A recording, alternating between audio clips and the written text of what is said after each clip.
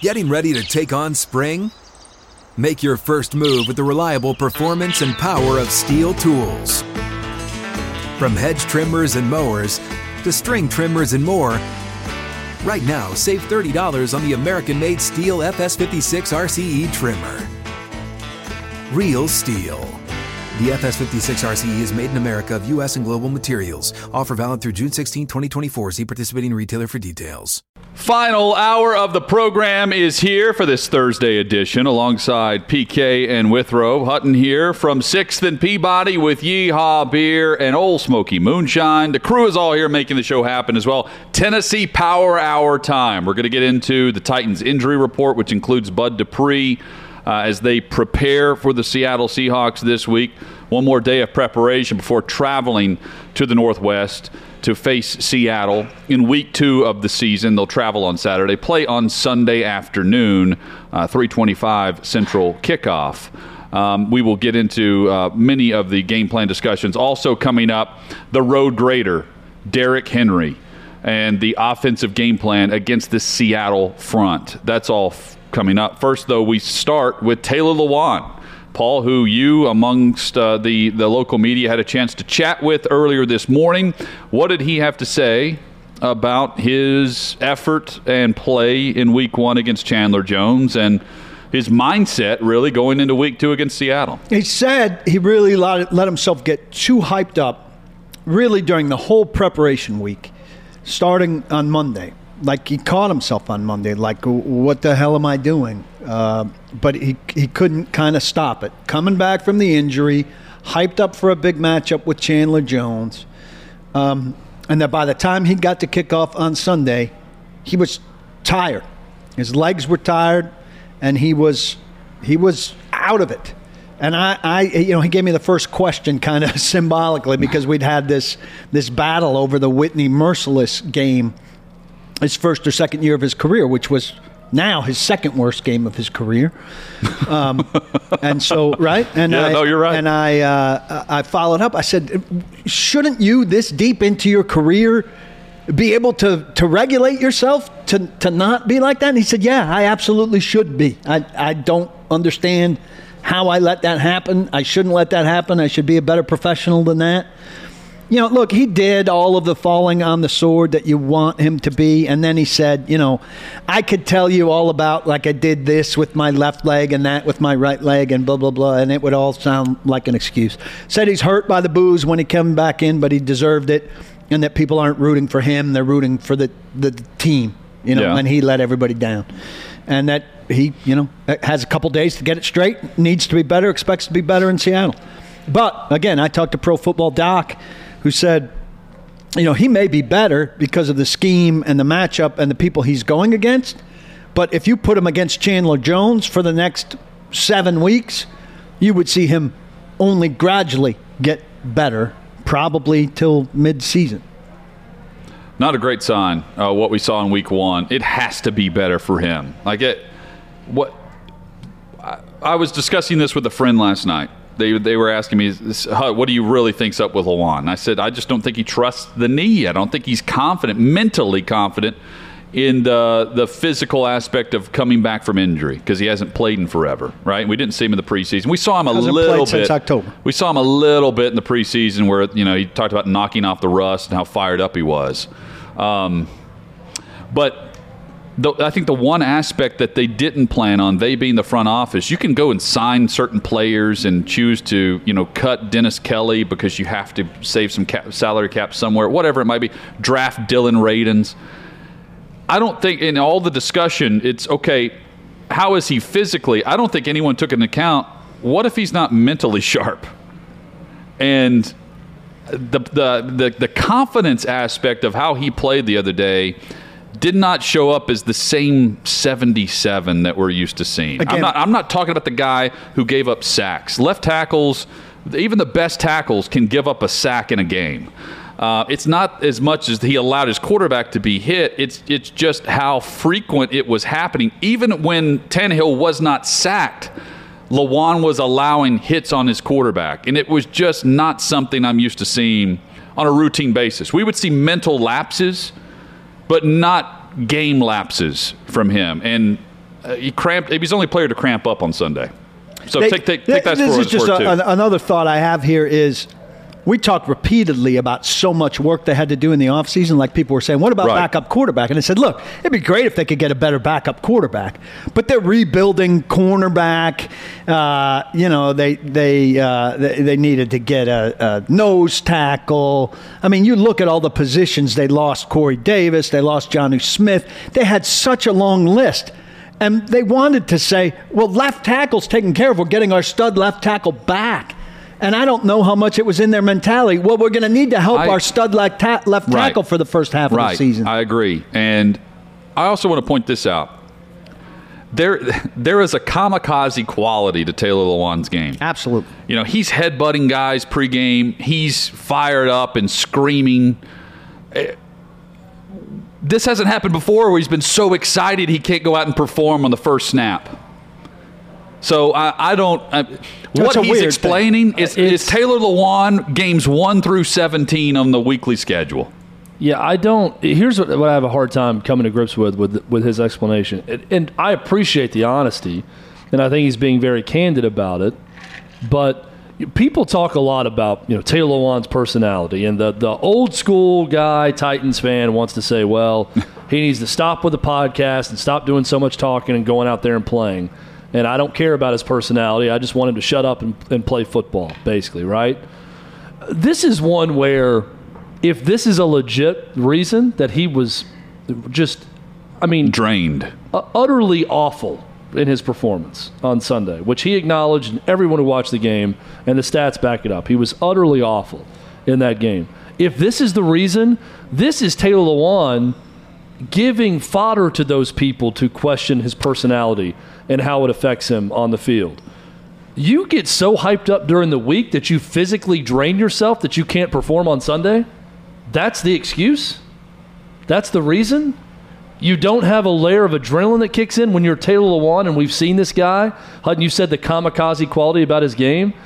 You don't have that layer of adrenaline that kicks in where you're okay to go out and you're not physically drained on Sunday. I find that portion of it to be strange given his personality. In the beginning we talked about Taylor Lewan, his personality getting him in trouble because he would always get a 15-yard penalty because he's so fired up during the game. Right. And he's talking trash and he's tearing helmets off and he's doing something after the whistle and after the play. And that's normally what he's apologizing for. Now the reason is he's so pumped up during the week to get back that he physically wears himself out during the week of the game and physically can't perform on Sunday. Again, while I appreciate the honesty, that's a very odd reason to me. Well, here's my concern. He's identifying it as that now. Okay? This week he's not going to be hyped up during the week and everything. But he may go out there and feel the same knee-wise, and he may find out, it's really just what my knee feels like second game back from ACL repair. Right? Part of it, maybe I was a little drained and a little overhyped and all of that. But a lot of it's actually what a right ACL feels like in my second game back after not playing since October. And so a lot of that stuff, I thought it was, but actually in my explanation, but this is it's not actually as big a factor as I thought. It's really just me 2 weeks into knee recovery. This, though, is so unacceptable, Paul, because what was his reaction when you asked him if he had a follow-up procedure to his knee? That's a really stupid question, or something harsher than that. So he's pretty confident in his rehab then. That was about a month ago. No, that was longer than that. I think it was maybe the first time he talked. Month and a half? We've only been in football for the end of July. No, I think it was an off-season question. I think it was an OTA question. Oh, okay. Maybe June. So from June until now I'm so hyped up that I can't perform. Yeah. No, it's Buda Baker is flattening me. Very weird thing. A very weird thing. And it's going to be an issue now. So it changes the offense, right? And Julio Jones didn't look very good. How good is Julio Jones going to look? You'd like to think, okay, if they got to help both tackles, at least they have two great receivers they could be sending out. But how great is Julio Jones going to be a week removed from looking really bad? Let's stay on Taylor Lewan here for just a moment, if we can, because Eric in the YouTube chat says, It's a possibility, Chad. He cramped up, possible dehydration from being overly excited. He's not a liar. The problem with athletes this level, they can truly believe they're fine, and then it just sounds like a lame reason. This guy's a daddy guy. Well, Brandon says, Yes. I don't think there's anything he can say that would satisfy people. That's fair, because he was so bad, especially for fans. It's not going to satisfy anyone, whatever he says. And I wholeheartedly agree with Taylor Lewan when he said, I can talk about footwork and all that, and it's going to come across as an excuse to people, and they're not going to want to hear about all that detail. I think he's right about most people. But I disagree that there's nothing he could say that would satisfy people, because I'm watching the game, and what it looks like to me is a guy who's not sure about his knee mentally. That he thought he was maybe, and he's not, and something's going on there. That answer would satisfy me. Now, that answer would not satisfy the Titans, because that would mean Taylor Lewan can't play left tackle until he's right mentally with the knee. That's a problem. Well, the functionality part of this is if Taylor Lewan isn't Taylor Lewan at left tackle, this Titans offense may suck. Well, Taylor Lewan at 75 or 80% is better than anybody else they have. You're just going to have to put somebody next to him. Paul, that was Taylor Lewan at 12%. It was bad. I will take 75 or 80% every game. That was again, I'm hammering this home, but it's true. Wills Vitek below level play at left tackle. No, I think that's over. You think Wills Vitek's getting steamrolled by a guy 115 pounds lighter than him? Yes. And Budda Baker? No. Oh, not Budda Baker, but he's getting destroyed by Chandler Jones. Yeah. Well, he got Will destroyed Vitek didn't by check J.J. himself out Watt. of the game either. I also don't think J.J. Watt had 5 sacks in that game. If Taylor Lewan wasn't giving up 3 sacks to Chandler Jones, does he cramp up? I mean, I think it's an absolutely fair question. He did say he had an IV, so you're not having an IV for pretend. The guy was booed when he was announced back onto the field. So all this for the boys chatter is wearing thin on fans. Oh, I agree, and it's understandable, and it's always something. We said, I remember a conversation we had, a detailed conversation where we said he needs to have a completely uneventful season. And it's already been an eventful season. But right? Even if the rest of the season is without event, it's been an eventful season. It doesn't have to be uneventful. He can be himself. I'm very confident that a healthy and confident Taylor Lewan is great for this team. So, I mean... eventful, like without questioning left tackle. We said he needs to be plugged back in, and left tackle needs to be a non-question. I'm all for Taylor doing his podcast and being I have no problem for with the that. boys and all, and just being who we expect him to be, healthy.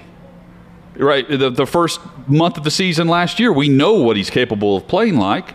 That was far from it.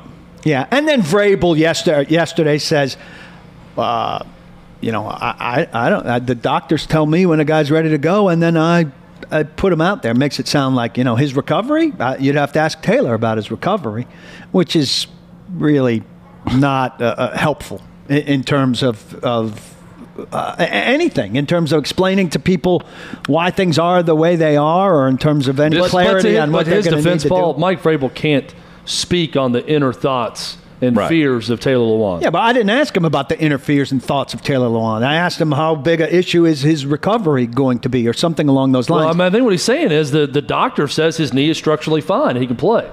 But that can't account for whatever's going on psychologically, if there's something going on. They've got injury questions that are too much. And I think when you've got a guy coming off an ACL as your left tackle, when you sign your new hot-to-trot pass rusher who's coming off an ACL, and a doctor's saying, these could be issues until mid-season, well, what are you doing exactly? I mean, when the games are, and you have to have guys who are ready to play those games, and if you don't, you're making sacrifices. Coming up, there is a bad trend for this Titans team that Paul is going to point out for us. Also, there is a trend for the Titans on the road that must continue. That's all straight ahead on Outkick 360.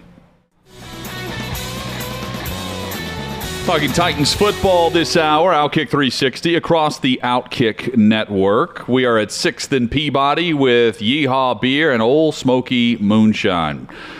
Paul, a trend that is not in the Titans' favor, and this goes back to last season. Well, it's a bit of a random number, I understand, but somebody put it out there, and I cross-checked it, and it's true. In their last 13 games, Tennessee Titans are a losing team. They're 6-7 if you count the game this year's opener and the playoff loss last year. 6-7, and that takes you back. That takes away the 5-game winning streak to start last year. So you can say, well, 13's a random number. If you added a couple games onto it, they're all wins at the beginning of last season. But since that 5-game winning streak to start last year, 6-7. Well, here's what I can say definitively about this Titans team. The last 2 times they took the field at Nissan Stadium, they sucked. They sucked against Baltimore in the playoffs, and they sucked to open the season now. And the 5-0 start erased a lot, but I'm going back to acquisitions made before last year. The bust of Isaiah Wilson, Vic Beasley not even wanting to show up to practice, Jadeveon Clowney showing more in one game for Cleveland than he showed the entire time here in Nashville with the Titans. Throw Jonathan Joseph in there. Jonathan Joseph, who could not run, being a part of the team. And then you start this year with Caleb Farley on special teams, a first-round pick. Dylan Radins at now what is a position of great need for the Titans on the offensive line, in need of a right tackle and maybe a left tackle if Taylor Lewan doesn't get better, is a backup guard, a swing player for the team. That is a troubling trend going back to last offseason, and you mix in that 6-7 record you said over the last 13. But I'm not going to go 13, Paul. I'm going to go humbled at the end of the season against Baltimore in a game they just did not play well, start to finish, based on what they had done earlier in the season, and then humbled to open the season after an off-season of talk of swagger and getting better and making the big acquisition with Julio Jones. Is all lost for 2021? Absolutely not. Is that a disturbing trend coming off the last time they played in a game at Nissan Stadium? Yes, it is. Their last win against a team who was not drafting in the top 10 was November 29th of last year against the Indianapolis Colts. So it goes beyond just last year against Baltimore. They got whipped against Green Bay. Whipped. And that was one of those, show yourself to the American people games. I asked Lewan that today. I said, well, why are you guys so much better when your back's against the wall and you love this thing? Everybody's against us. Simmons was already saying that. That's my primary complaint Nobody's yesterday. Picking us. Yeah, picked up on that. And he said, it's a really good question. I don't have an answer for you. But, plenty of people liked them against Arizona. Probably too many. But they generally, when the expectations are high, they don't show up. And then when nobody expects them to do well, that's when we see them. What is the injury report outlook right now? The report for the Titans, it includes Bud Dupree, who was listed yesterday with a knee issue at practice. He didn't practice today. He was limited, though John Glennon said he was out there for the beginning, but he went inside very quickly. The open portion of practice is 20 minutes. So he was inside before the open portion of practice was over. So he's inside within 20 minutes. So he came out for warm-up and then went back in, practically. Yeah, or maybe during individual. A.J. Brown was a full participant, so that was an upgrade.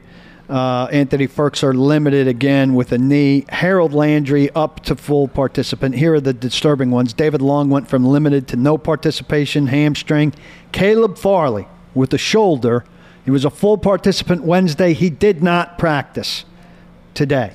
A guy who played mop-up snaps for the backup defense and who played some special teams. Caleb Farley, the first-round draft pick, who you and I were both thinking, needs to play in this game against the athletic receivers, did not practice.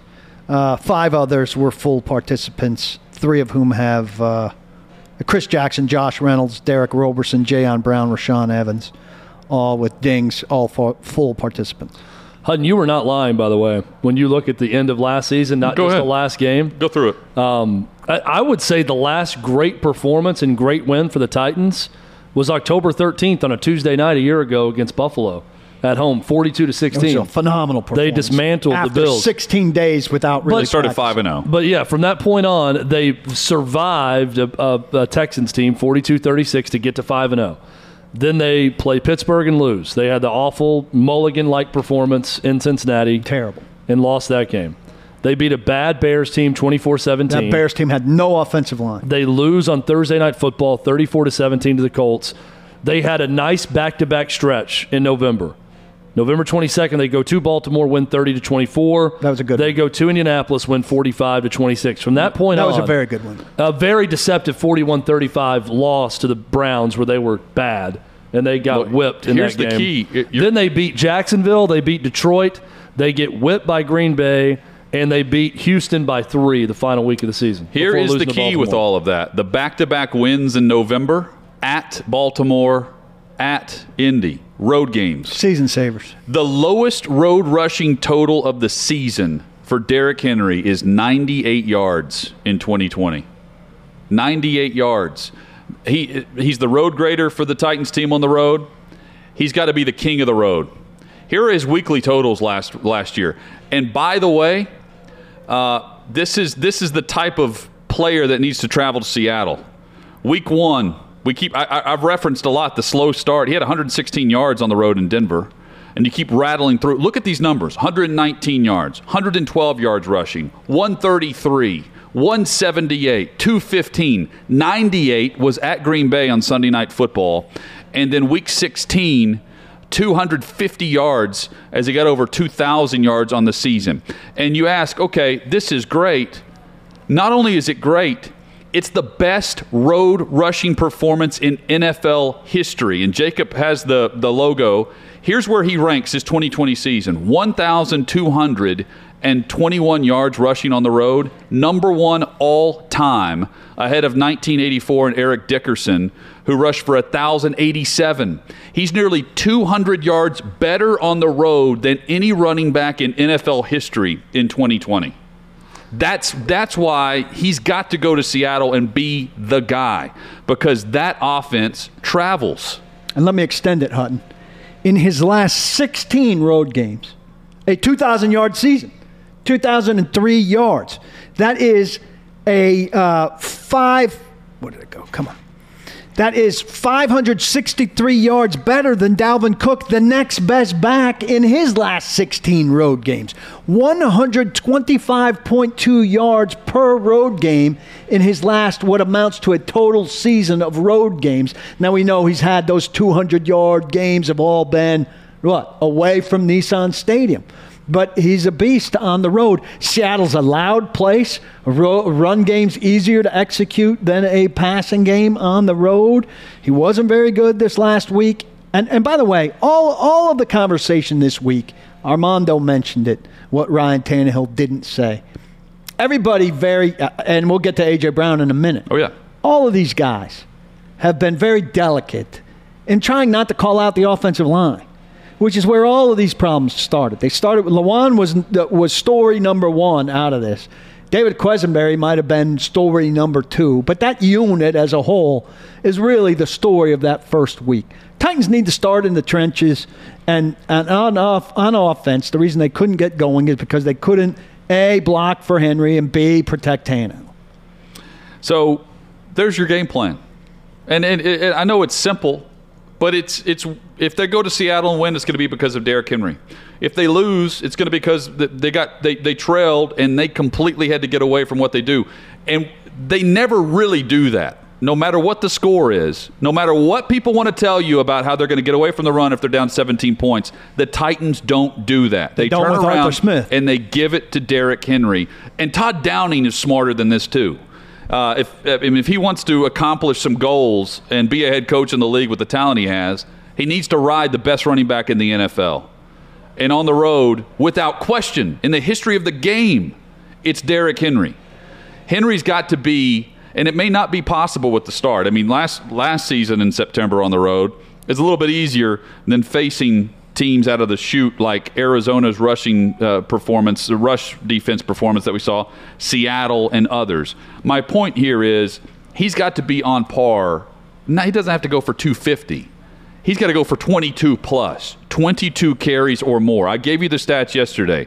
They're 14-1, 14-1 when he has 22 carries or more, when 22 totes the rock for 22 or more. 21 or less, they're 6-11.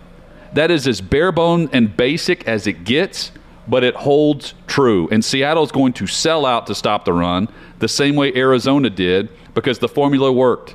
And the formula worked easily. 10 carries for 2 yards or less last Sunday, 6 carries for 0 or negative yardage against this run game that rushed for over 2,000 yards a year ago. Not good.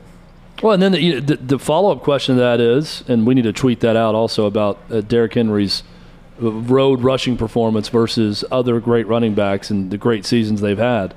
The follow-up to that is, how much different is the Titans' offense now with Julio Jones? With the changes made, no Jonnu Smith, no Corey Davis, bring in Julio Jones, the Anthony Firkser now the pass-catching option at tight end. How much different does the offense have a different complexion to it? Chad? I think the answer is probably no, because it's still an offense that's got to work through Henry. I don't have much patience for Todd Downing as a play caller. Not like I had with LaFleur and with Arthur Smith. And the reason is for what he inherited and the fact that he's called plays before. This is his mulligan chance. And his mulligan opportunity as an offensive play caller comes with Derrick Henry, A.J. Brown, and Julio Jones. And, oh, by the way, you don't have a rookie quarterback. You have Ryan Tannehill as your quarterback off of last year and the last 2 years. So I was asked, Braden Gall asked me earlier this week, he goes, how many games do you give Todd Downing before we know one way or the other? And I said, it's not many. First month. It's not many. It's like 3 or 4 games because this guy has inherited a mother load. It's time to go produce. There are no excuses. We're already talking about injuries with this team, but really there are no excuses for the result we saw on Sunday. Period. And also, who will that team and those players, if they're going to turn on anyone, who will they turn on the quickest if things aren't going well 3-4 games in offensively? It's going to be the new play call. It's going to be easy. Him. It's going to be easy to figure out. And it may be the answer as to who to turn on the quickest. Well, they have to. We can get heavy into this tomorrow in our game preview. It starts on first down. I mean, they were so bad on first down yardage. On the Manning cast, you heard Peyton Manning say our third down was first and second down. And these Titans this week weren't anything like that. They weren't doing anything. They were behind the sticks after one snap. Always. And they're going to Seattle where they haven't played a home game with fans in 18 months. And they've lost 8 games in 3 years, including the playoffs. It's a hostile environment. I know Jeffrey Simmons mentioned it yesterday, and I'm not against his mindset where he's like, no one's expecting them to win. And he's right.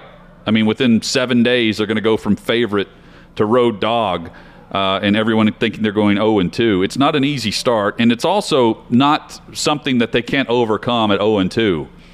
But I can't help but think what they're talking about internally. And the flight back, if they go up there and get slapped around, the flight back thinking, okay, we just said we had the wake-up call, and this is what we did. I think your confidence and your swagger in your ability to have an identity and know what your identity is and execute it is going to be seriously questioned within that locker room at that point.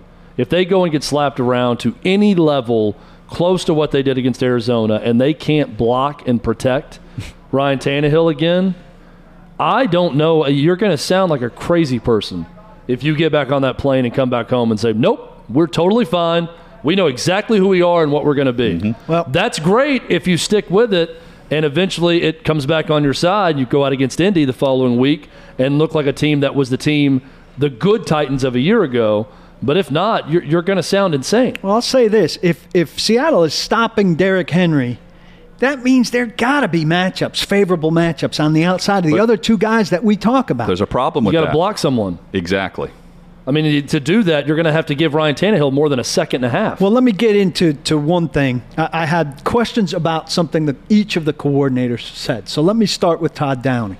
I asked him, where were the slants and the crossers, the quick stuff? Because that seems to me an answer, Chad, in what you're saying. Even if Ryan Tannehill has no time, he can throw a quick crosser, right? That's a quick play. Paul, generally. Normally you're right, but I mean on most of those sacks, or where he's getting pressure. Yeah, not quickly, on the sacks. Not on the sacks. He's just finishing his drop back, and he's getting. No, I agree. Not pressure. on those 6 plays, but on other plays where he was under pressure, I think there was potential for some of those quick things. But here's what he said that bothered me. He said, we were pretty far behind, and dinking and dunking wasn't going to get us where we needed to be. But I don't think crossers to A.J. Brown are dinking and dunking because A.J. Brown has consistently run away from people and given them big yak.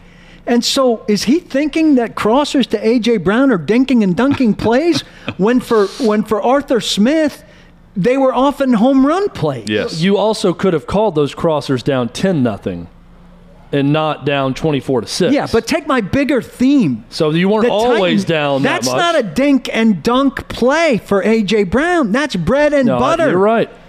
So I was thinking, I'm also I don't already think starting you're to getting hear. I'm what also starting they to can hear the do. rumblings that it really undervalued Jonnu Smith and Corey Davis. Don't want to hear it because it's who you brought in. You brought in Julio Jones, and you signed a guy who you were trying to elevate as a second option at wide receiver before you traded for Julio Jones in Josh Reynolds. And you sold us a bill of goods on Anthony Ferkser. And I'm We're not not saying hearing Ferkser, that from them. We're hearing that from fans. well, everyone bought into it until they saw the performance, and now all of a sudden it's Oh, yeah. No, fans- Corey Davis and Jonnu Smith were a big part of this offense. Yeah, you didn't say anything Saturday. You know who's Come going on. to who's going to start to maybe not say that out loud to the media, but start to say it around that building and in their own head? Todd Downing. Well, Give it a week or two if he's not playing well. they And what do were- you think he's going to start thinking? They were. John Robinson screwed us over by letting Jonnu Smith and Corey Davis go. Well, they were big pieces of the Couldn't afford offense. I've pointed out what they meant for them in the start Yes. of the season last year and their 5-0 start. I've also pointed out what they replaced them with, who they replaced them with. It's as if they let them go and had to go replace them in the draft. They didn't do that. They traded for a Pro Football Hall of Famer in to 6 or replace 7 Corey years. Davis. Yeah, So- the problem is the tight end. Get him the football. They didn't do enough at tight end, and we all said that all along. Now, here's my Shane Bowen Yes. issue. And look, he took his time with this question. He gave me a thoughtful answer. I have no beef with how Shane Bowen handled the question. 2nd and 5, when DeAndre Hopkins scored the touchdown that he caught, and then he ran the little loop around Kevin Byard. That was a 0 blitz, okay? Catch, turn to the right, score. So 0 blitz. 6 were coming at the quarterback, and all of the defensive backs were off. Okay, well, if you're throwing a 0 blitz at me, I'm looking to get rid of the ball very quickly. If I'm looking to get rid of the ball very quickly, there are no defenders on the people I'm throwing the ball very quickly to. I counted. Kevin Byard was 3 or 4 yards behind the sticks. He was on Hopkins. He was 8 yards away from Hopkins when Hopkins caught the ball. So I said, you talked about challenging, but you called a 0 blitz, and your men were all off. Well, he said 2nd and 5, I think, is different than 3rd and 5, and we don't want to give away. We don't want to give away a 0 blitz with the coverage. So it's kind of a disguise. And he said, so that was his explanation, which doesn't, to me, make a lot of sense, though I appreciate the patience he took to explain what their thinking was. And then Rexroad asked the follow-up, was Kevin Byard in the right spot? And he said Kevin Byard was in the right spot. So they want Kevin Byard to be defending DeAndre Hopkins on that with the ball in his hands with space. Kevin Byard's not going to win that play against DeAndre Hopkins. Their best corner, who at that time is Christian Fulton, isn't going to win that play against DeAndre Hopkins in that space. And so I don't And understand some of the that thinking is just having there. a better offense wins against good defense, and some of that is just having the better player. But if you're 0 blitzing, let me he try to can't understand that have all these rationale. wide receivers with all that space. He's going to find somebody. So he's You're right. more okay with getting torched for a touchdown and putting Kevin Byard in an awful spot on 2nd down as opposed to 3rd down? Well, he's saying on 2nd down, they're not necessarily going to expect the blitz. They think there are different possibilities there. On 3rd down, they know it's a But even passing if they're down. not Plain tendencies. even if Yeah. they're not expecting the blitz, then you still disrupt them more by having press coverage on the outside, not expecting any of that, as opposed to looking up and saying, "Oh bleep, here's a blitz, and here's a guy wide open because everyone's laid off the And receivers." he wasn't the only one because they're all behind the stick. So I think it's an easy 1st down. The 0 blitz with off coverage is not a very good combination. Maybe you're only doing it once in the whole span of that game, but it only takes once for them to abuse it. So there's one off for each coordinator to me. When we have this Todd Downing offensive coordinator discussion, one thing that I would like to get away from that I hear from a lot of people is trying to look at whatever Arthur Smith does in Atlanta as a head coach as the reason why it's okay that the Titans are struggling at offensive coordinator now. It has no bearing. It has nothing to do with Arthur Smith, Titans play caller, with this offense. And look, Arthur struggled early in his play calling duties, and then things clicked. He also right, had a bad quarterback. Right. I mean, he in steps Tannehill. My point is, on my patience level, it's what you inherited as a play caller and having the experience of doing it already in the league. This guy's done that in Oakland. Have at it. I mean, again, my expectation for Todd Downing is he doesn't have to be a head coach next year. He should be mentioned. We should be hearing Ian Rappaport and Adam Schefter throwing his name just to fill some spots in a tweet. On a list. Because they want to list names because of what he inherited and the talent he has offensively. And the success that they have. We've got one more guy we need to talk about here. Yep. A.J. Brown. That's next on Outkick 360.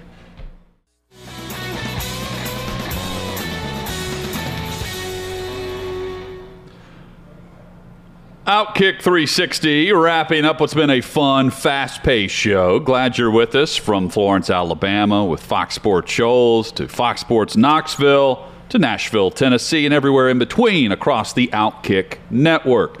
A.J. Brown wants Titans fans to know that the players are trying their best, pleading for positivity after Sunday's result was anything but. It's hard to even try to figure out positives and good takeaways from that atrocious performance. But he tweeted out that he's, here's the quote, "Spread love, be nice to people. We're all just trying our best." This was at 11:30-ish last night. My guess is that has everything to do with the Tennessee Titans and nothing else. Chances are that's not some song lyric that he's listening to on his drive home. This coming from the alpha of the locker room, A.J. Brown. May I read another tweet from A.J. Brown about, you know, he wants everybody to be nice and positive, and everybody's just trying. You know, everybody's just trying to do their best. We all are doing our best, and he wants everybody to know that. Another tweet was retweeting one Paul Kuharsky, and the tweet reads, "I'm going to say this as nice as I can. Nobody asked for your effing opinion. He's probably working through something like everyone else in camp. I'll probably get in trouble for this, but I don't even care. Need to learn some respect fast." Two very different A.J. Browns. That was in response to Paul tweeting out a video of Josh Reynolds and saying that Josh Reynolds did not look very explosive to him in training camp, which, by the way, he didn't. I just find it resulted comical. in him being a scratch. I find it comical that the guy that tweeted that to Paul is then later, after a beatdown at the hand of the Cardinals, is tweeting out what looks like a daily affirmation that I would get. It looks like something you're going to tell to Evie's team this weekend. Hey, guys, remember, be nice to everyone, and we're trying our best. Yeah, we're all trying our best here. Let's make sure we all realize excuse that. me, is this are these the Tennessee Titans or the Jacksonville Jaguars? That's what I'm asking myself. And is A.J. Brown playing for this Titans team that won 11 games last year, or is A.J. Brown playing for a team that's going to be in the top 5 of the draft? He's trending badly this week. I hope it's a one-week thing. He did not react well to this loss. He spoke. Nor should he. Didn't sound. No, but not in the way that you expect him to, where he's angry and fiery and pissed off. He was weird after the game. He assured us that all of these questions we were asking about them not being together during training camp, there was all this secret work that went on behind the scenes. When Julio Jones wasn't healthy out on the field, actually, when we went home, they were in the bubble, apparently, doing sprints and all kinds of things that Paul, we didn't let me jump in as you go through this. You know who worked behind the scenes? The Tampa Bay Buccaneers during COVID. Yeah, right. Right? This team was not working behind the scenes to any great extent. And then when he spoke to us Wednesday, he was kind of swaying and He's weird, annoyed. and he wanted it out. Yeah, he's very annoyed, and he wanted out of there as fast as could be. That's fine. Sure. But I expect him behind the scenes to be on fire because he's one of the team's two biggest alphas. But that tweet is not him being an alpha. That tweet is him being a little league guy. I don't think he's a little league guy, and I'd be surprised if there's more of that. I'll be surprised if he doesn't come out on fire on Sunday and get back to being himself. But if there's more of that to come, Titans are in trouble. Well, show it. I mean, stop talking. At this point, if you're Taylor Lewan, well, we're going to see it one way or the other. After all the talking this week, apologizing to fans, apologizing for getting your ass kicked by Chandler Jones, go show something different. Stop giving me Tony Robbins messages. Well, if you're AJ Brown, about everybody doing their best. But but you can't show me until Sunday. Don't tweet it. Shutting the hell up, everyone. That's a weird tweet. It's a weird. Well, tweet. this is what that is. That is a G. Get off my ass. No, not him. That's a G-rated version of what he did in response to you for your tweet about one of his teammates. Get off everybody's ass. He has seen people rip into his teammates, and that's his response because in a they can't G-rated handle version. because they can't handle it. But he should be ripping. No one's ripping A.J. Brown this week. No, he should be ripping their asses too, and he should be joining the chorus instead of babying the fellas. I just don't. I mean, Mike, there's no chance this week that Mike Vrabel hasn't just destroyed them behind the scenes. He did. He destroyed Julio Jones in public for the penalty. Yeah. So if he's doing that with Julio Jones in front of a camera, imagine what Vrabel's doing with this team behind the scenes. At least what he did on Monday. He's got to be over it by Wednesday and moving on. So how does this team respond after? And Chad's right. Like, stop talking and show it. They've only been talking for about 3 days. Look, and after one loss, that's why I'm buying more into the fact that this game means a little bit more for the psyche of that locker room than what they want to admit publicly. I think they'll be better, but they got problems. Julio Jones can't run. Doesn't look like he can run. Taylor Lewan can't move well. David Quesenberry's just not good. Bud Dupree might not play. So they can be a lot better, but what about all those holes? Randy Bullock is their kicker. Well, it's not. It is about winning and losing because it's the National Football League. But it's a lot about, with this game to me, how do you respond? How do you get up off the mat? Because they were knocked down big time against Arizona. So how do you respond to that? I'm not liking what I'm hearing from there this week leading into this game. And there's some rabbit ears going on. With that team, that just cool it. Well, they heard the talk about them this offseason. Worry about your coach riding you this week. Don't worry about what the fans are saying. Don't worry about getting booed. I understand psychologically it's going to have a little bit of an effect, but just worry about doing something different and not talking about it. Just go show it. Fans will quickly embrace the Titans. Right back. Chad, if they go up there and lose by a field goal and play well, they'll embrace it. You with the ammonia packets, right? The smelling salts. Yep. Classic. If you got to get some more of those. If you take a whiff of that and you're not coherent afterwards, something's wrong with you. Like, you're really out of sorts. You're really out of sorts. They should treat that Arizona game like you did that ammonia packet. Yeah. That's all I'm saying. Like, it's still very early. Smelling salts are available. But I'm listening to the comments coming out of Metro Center and their sports park and thinking, this is a little odd. I never thought I would hear this after a week 1 loss from this team. This is not the Ken Wisenhunt era. Yeah, this is a little weird. From that player especially, who is an alpha on that team, A.J. Brown. Coming from him, it's even stranger. A smelling salts game, Hutton. I like that. Everybody's doing their best. That's what we're going to now label this. This is a smelling salt game. Yeah, Michael Badgley, or whatever his name is, did his best. Did he? Well, he's saying everybody did their best. He did it. Michael Badgley on that second miss. No, not did their best, trying their best. He tried his best.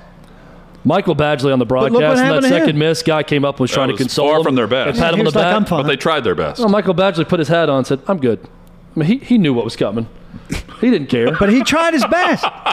That's kind of what I'm saying to A.J. Brown's point. Trying your best isn't good enough for some guys. Well, that's certainly not good enough for this team. All right, there's a statement to be made with how they come out and play against another very good team in Seattle. It's not if you lose, it's how you lose. We won today, though. Let's proclaim it. Victory. We take it. No participation trophies on this show. Sweet victory No participation trophies. We are back at it tomorrow. A huge football weekend preview. Enjoy Thursday Night Football as well. Hit us up on Twitter at Outkick360. Do not block the box. Do lock the locks. Hey, it's Jonathan Hutton. Thanks for listening to Outkick 360. Be sure to subscribe to the show to have the latest podcast delivered to you each and every day. And give us 5 stars. It helps us grow our network and provide you with more great podcasts like this one.